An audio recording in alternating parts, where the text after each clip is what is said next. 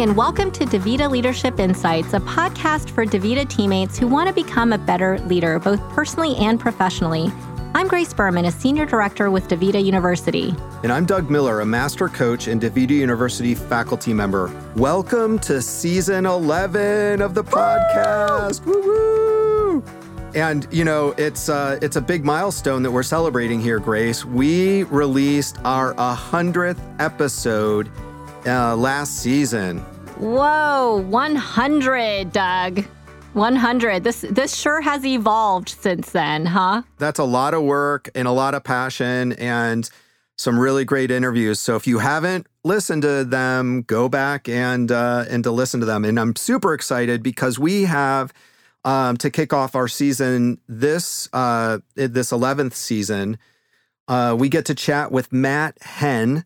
He is a group vice president for Team Avanti, which is the name we give our operating group that spans. Listen to this list, and I'm impressed, Matt. You span a lot. I don't know how you do it, but New York, New Jersey, Pennsylvania, 6 New England states, and part of Ohio and West Virginia. Wow, that's a lot. It is. Yeah, it is. But that feels gigantic. Yeah. And welcome, Matt. Thanks so much. We're so grateful to have you here today. Thanks. It's a pleasure to be here. Excellent. So, Matt, we love talking to you about the topic of managing capacity. You've done it in a number of different settings, and I'm always learning from you, and it's always pushing my thinking forward. And I think that you have a lot of these skills and that you share a lot of great advice with the village that a lot of people benefit from. So I'm really thrilled our listeners get to hear your tips and stories today. So let's start out with the word capacity. It's such a buzzword in the workplace. How do you personally define it? Yeah, it's a good question. I think if I think about it very kind of mathematically, there's a certain amount of time that I have to give to the world.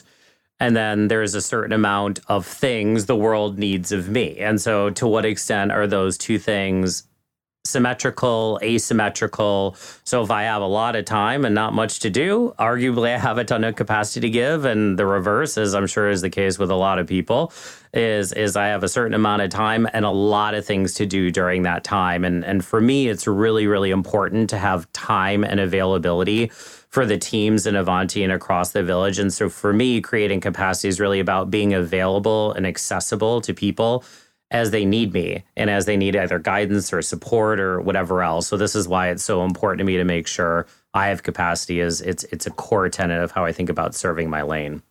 Yeah, I love that you are talking about it in sort of a way with a formula, just to really simplify it, break it down. How do you feel like things get complicated with a mathematical formula when it comes to human beings? You know, we're talking about human dynamics here. So is it always that simple where there's an X and a Y? No, it's not. And I'm sure we've all been in this place before. You can spend an hour on a topic and get nothing done. And you can spend 10 minutes on a topic and get, 20 times the amount that you got done in the hour. And so, it's not as straightforward as a formula, especially considering that sometimes if you want to be creative, you need a little bit more unstructured time. You can't say, hey, in the next hour, I'm going to do this very creative thing and be done. But sometimes with tasks, things like emails, for example, I do dedicate a certain amount of time a day in a very structured way to answer emails. That actually goes really well. So the nature of the activity, I think, really, really matters when you think about it. And how do you know, like, when you have that time and if you're paying attention, how do you know when it's time to create capacity for yourself or for others? Yeah, I think people can feel it. And it's interesting because we're just getting out of, almost a year and a half of COVID-related stuff. And I was really involved in the COVID effort on top of running Avanti. And you can just feel, do I feel like my ability to balance the things that I have to do with the time that I have to dedicate to it is in a stable place that I could continue acting in this way for a long time, or is it not? And so I think I'm really intentional at the end of each week of looking back at my week and looking forward to the next week and saying, is this a sustainable way to run my life or not? And if it's not, I have to think really hard around, what am I doing? Why am I doing it? And are these the things I need to be doing to do the best for myself, my family, and the best for Avanti and the village? And if the answer to that is no more often than it is yes, I really got to rethink what I'm doing. And I imagine most people would too. I like how the first step, Matt, is identifying that, or I guess detecting when your balance is off or your capacity seems a bit off. And that does really seem like the simplest thing, yet can sometimes be the hardest thing for you to just even take a step back and acknowledge that it's not the right, like you have too many things to do and not enough time, or you have a lot of time and you're not maybe utilizing all of that time to the best of your ability. Right. And so I like how you talked about the detection. Now, once you've detected it, could you say more about how you move forward from that? How do you create capacity for yourself or manage your capacity once you identify there might be an issue? So I think the first, and I'll double down on the assessment, which is, and I've done this multiple times in my life at various stages of my career. I've done this with teams. If you ask people to sit down and generally allocate, just on a piece of paper out of 100%, how they think they spend their time. And then you ask them to track their time, and I'm notorious for tracking my time in 15-minute increments and looking at the end of the week, what did I actually spend it on? And my calendar is color-coded with all the big work streams. People believe they spend their time in a certain way, and I, as well as many others, oftentimes how I think I spend my time is actually not very well related at all with how I do. And so I think the first thing when I feel an asymmetry between what I want to give and what I actually have capacity to give is saying, actually, what am I spending my time on? So that's kind of activity one. And I really do track my time very closely. So at the end of the week, I can say, okay, I spent X number of hours answering emails. I spent Y number of hours in meetings about home dialysis. Very important, by the way. And then in parallel to that, I say, if I could design my life, if I could clear my calendar, which I've done multiple times in my career, literally cleared everything off of it and started all over again, what would I spend my time on? How much time would I spend on my top 2 or 3 priorities? And then I lay those two things next to each other. I would spend 30% of my time on home dialysis, and I actually spent 10% of my time on home dialysis. Why is that? What's getting in the way? And I just kind of get curious about the asymmetry that I see there. And I think actually that's a really, really important first step, because when people feel overwhelmed or like they don't have capacity, a lot of times it's an emotion versus a reality of understanding exactly why. So getting quite tactical about it is important. How would I like to spend my time? How am I spending my time? Where is there asymmetry? And just being present to that kind of dissonance that presents, I think is a super important first step. And I do this probably once a quarter. And every time I do it, I'm really surprised by what I find.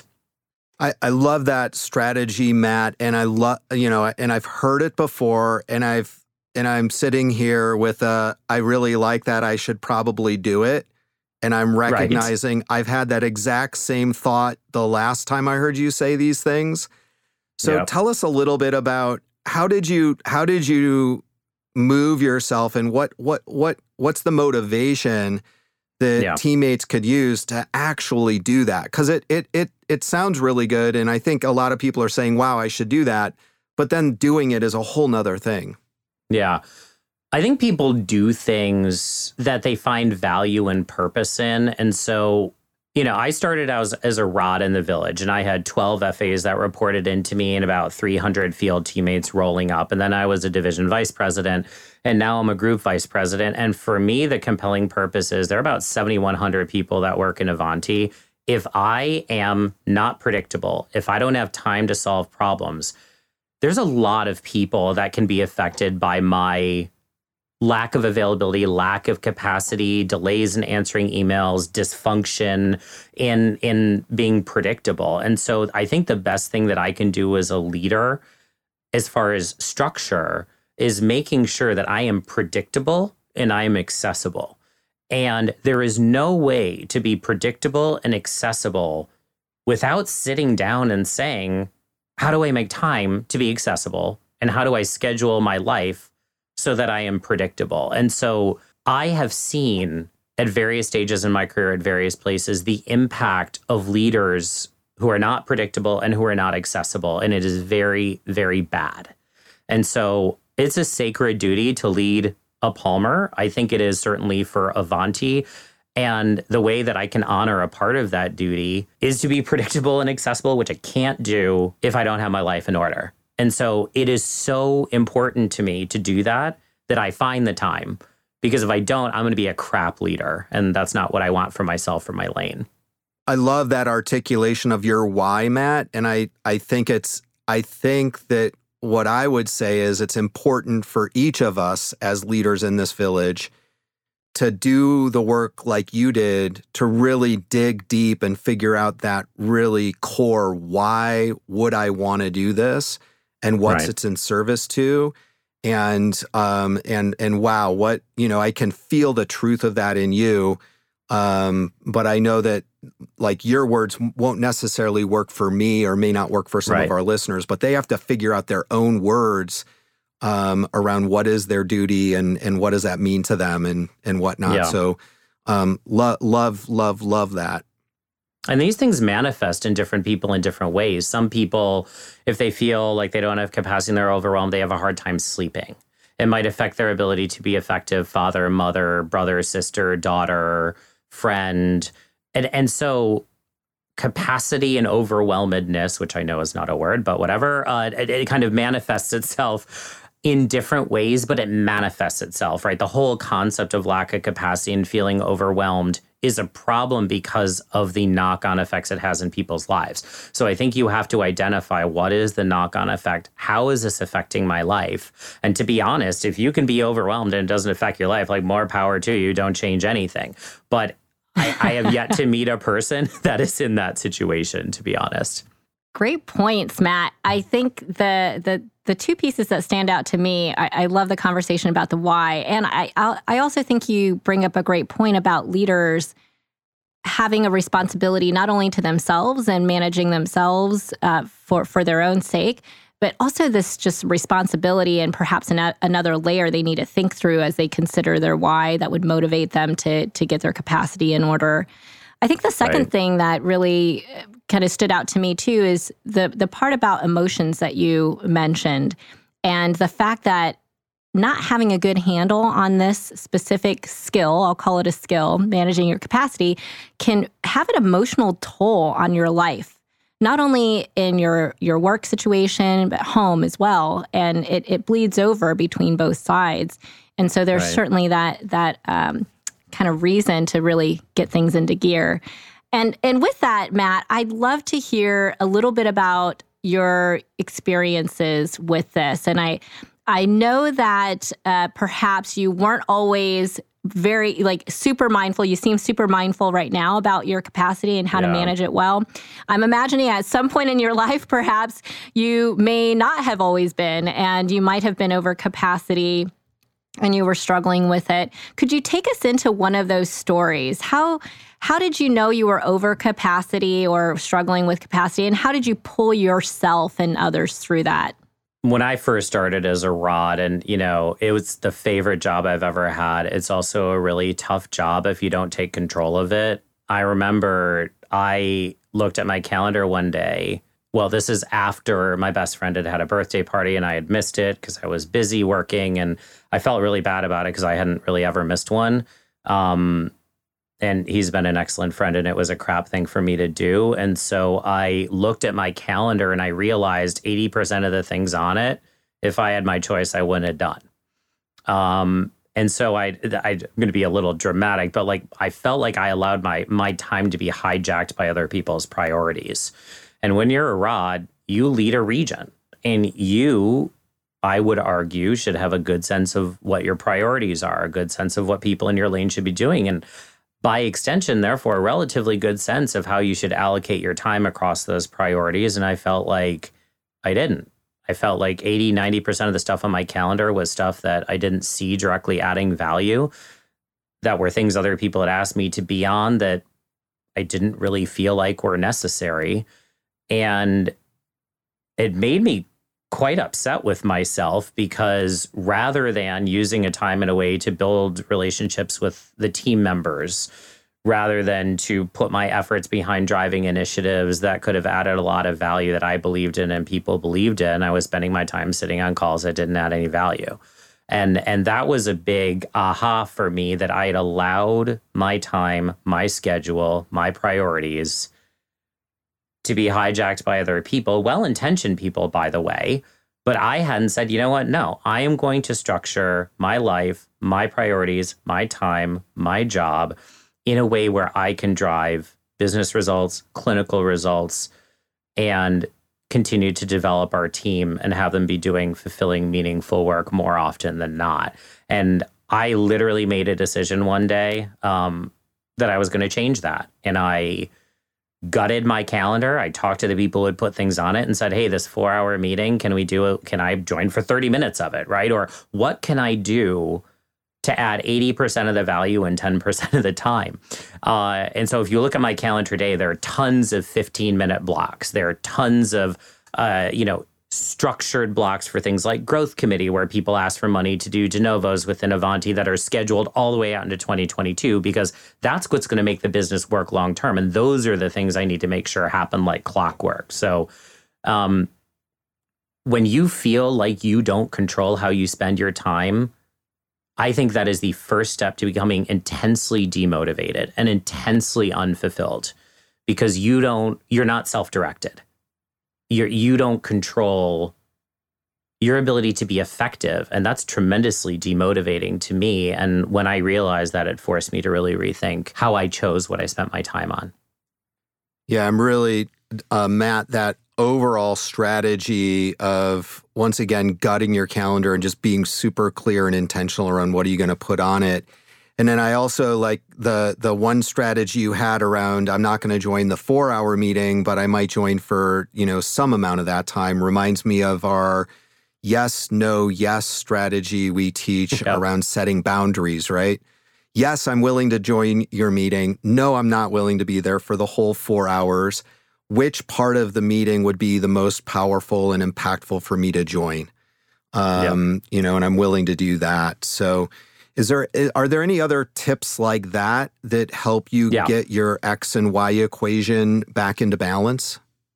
If you don't know what's important, you got to seek clarity. I think leaders want to be helpful. And sometimes I've actually embraced not knowing the answers to things in my career. I'm like, anytime I was like, oh, I'll just go figure this out. Like, my bosses wanted to help me. They really did. And a lot of times I wouldn't go to them for help because I saw it as a bit of a sign of weakness. But realistically, if there are people in Ivanti that don't know what the priorities are for how they should be spending their time, that's my fault. And I would aggressively advise people, to seek clarity on what's important. Appreciating all the gold you're laying out here, Matt. And I think it's also good to know that we're all in different places on this journey, and wherever you are is fine. What's most important is to start, right? But we're at that point in the episode where we ask each of our guests to identify one practical tip that our listeners could go out and do immediately. So what would you suggest teammates do to manage capacity and prioritize for themselves or for their team?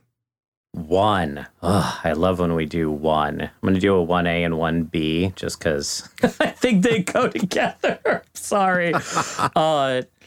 Honestly, when I really look at this kind of as one is, what does good look like, right? With your, if you don't know what your priorities are and what good looks like, you must get clarity on that.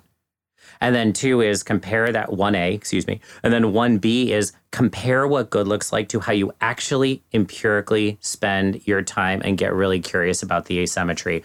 What you do with that, there are going to be a gazillion schools of thought, right? I have tried to optimize my schedule at times, and that hasn't always worked for me, because then I become a task rabbit. I just do all the things that need to be done and I feel good, but it kind of drains me of life force. So like how you do it, what you do, it all starts with what does good look like, i.e. what are my priorities? And then how am I actually spending my time? And then getting very curious about the asymmetry and then do something about it, right? But it starts with being present to what everybody has is some degree of asymmetry between those things. And that should bring you tremendous dissonance and thinking about, why is this so? Is it because I feel disempowered? Is it because I feel like I don't have control of my schedule? Is it because I wasn't clear until just now what's actually important? Is it because, I don't know, but that's what I would do. And then whatever you choose to do, you can read a bunch of stuff about what to do and get a lot of advice, but do something to reduce the asymmetry between those things. Thank you so much, Matt. Really enjoyed chatting with you about this topic today. Really appreciate you taking time out of your busy capacity managed plan for your life to be able to have this conversation with us. Thank you so much. It's a pleasure. Thank you, Grace. Thank you, Doug. Great to see you both. Well, that was a fun discussion with Matt. I really loved his tip at the end. It was like 1A, 1B, but just being able to understand first what good looks like. And then the second part of that is to really look at your calendar, assess where you're spending your time, and look for anything that is misaligned, or as Matt says, asymmetric, where the asymmetries are. Completely agree, Grace. And, speaking of tips, it's my turn to follow up on the tip from our last episode with Brian Carey on not letting great stand in the way of good enough. And her tip was to time block tasks on my calendar and hold myself accountable to that time.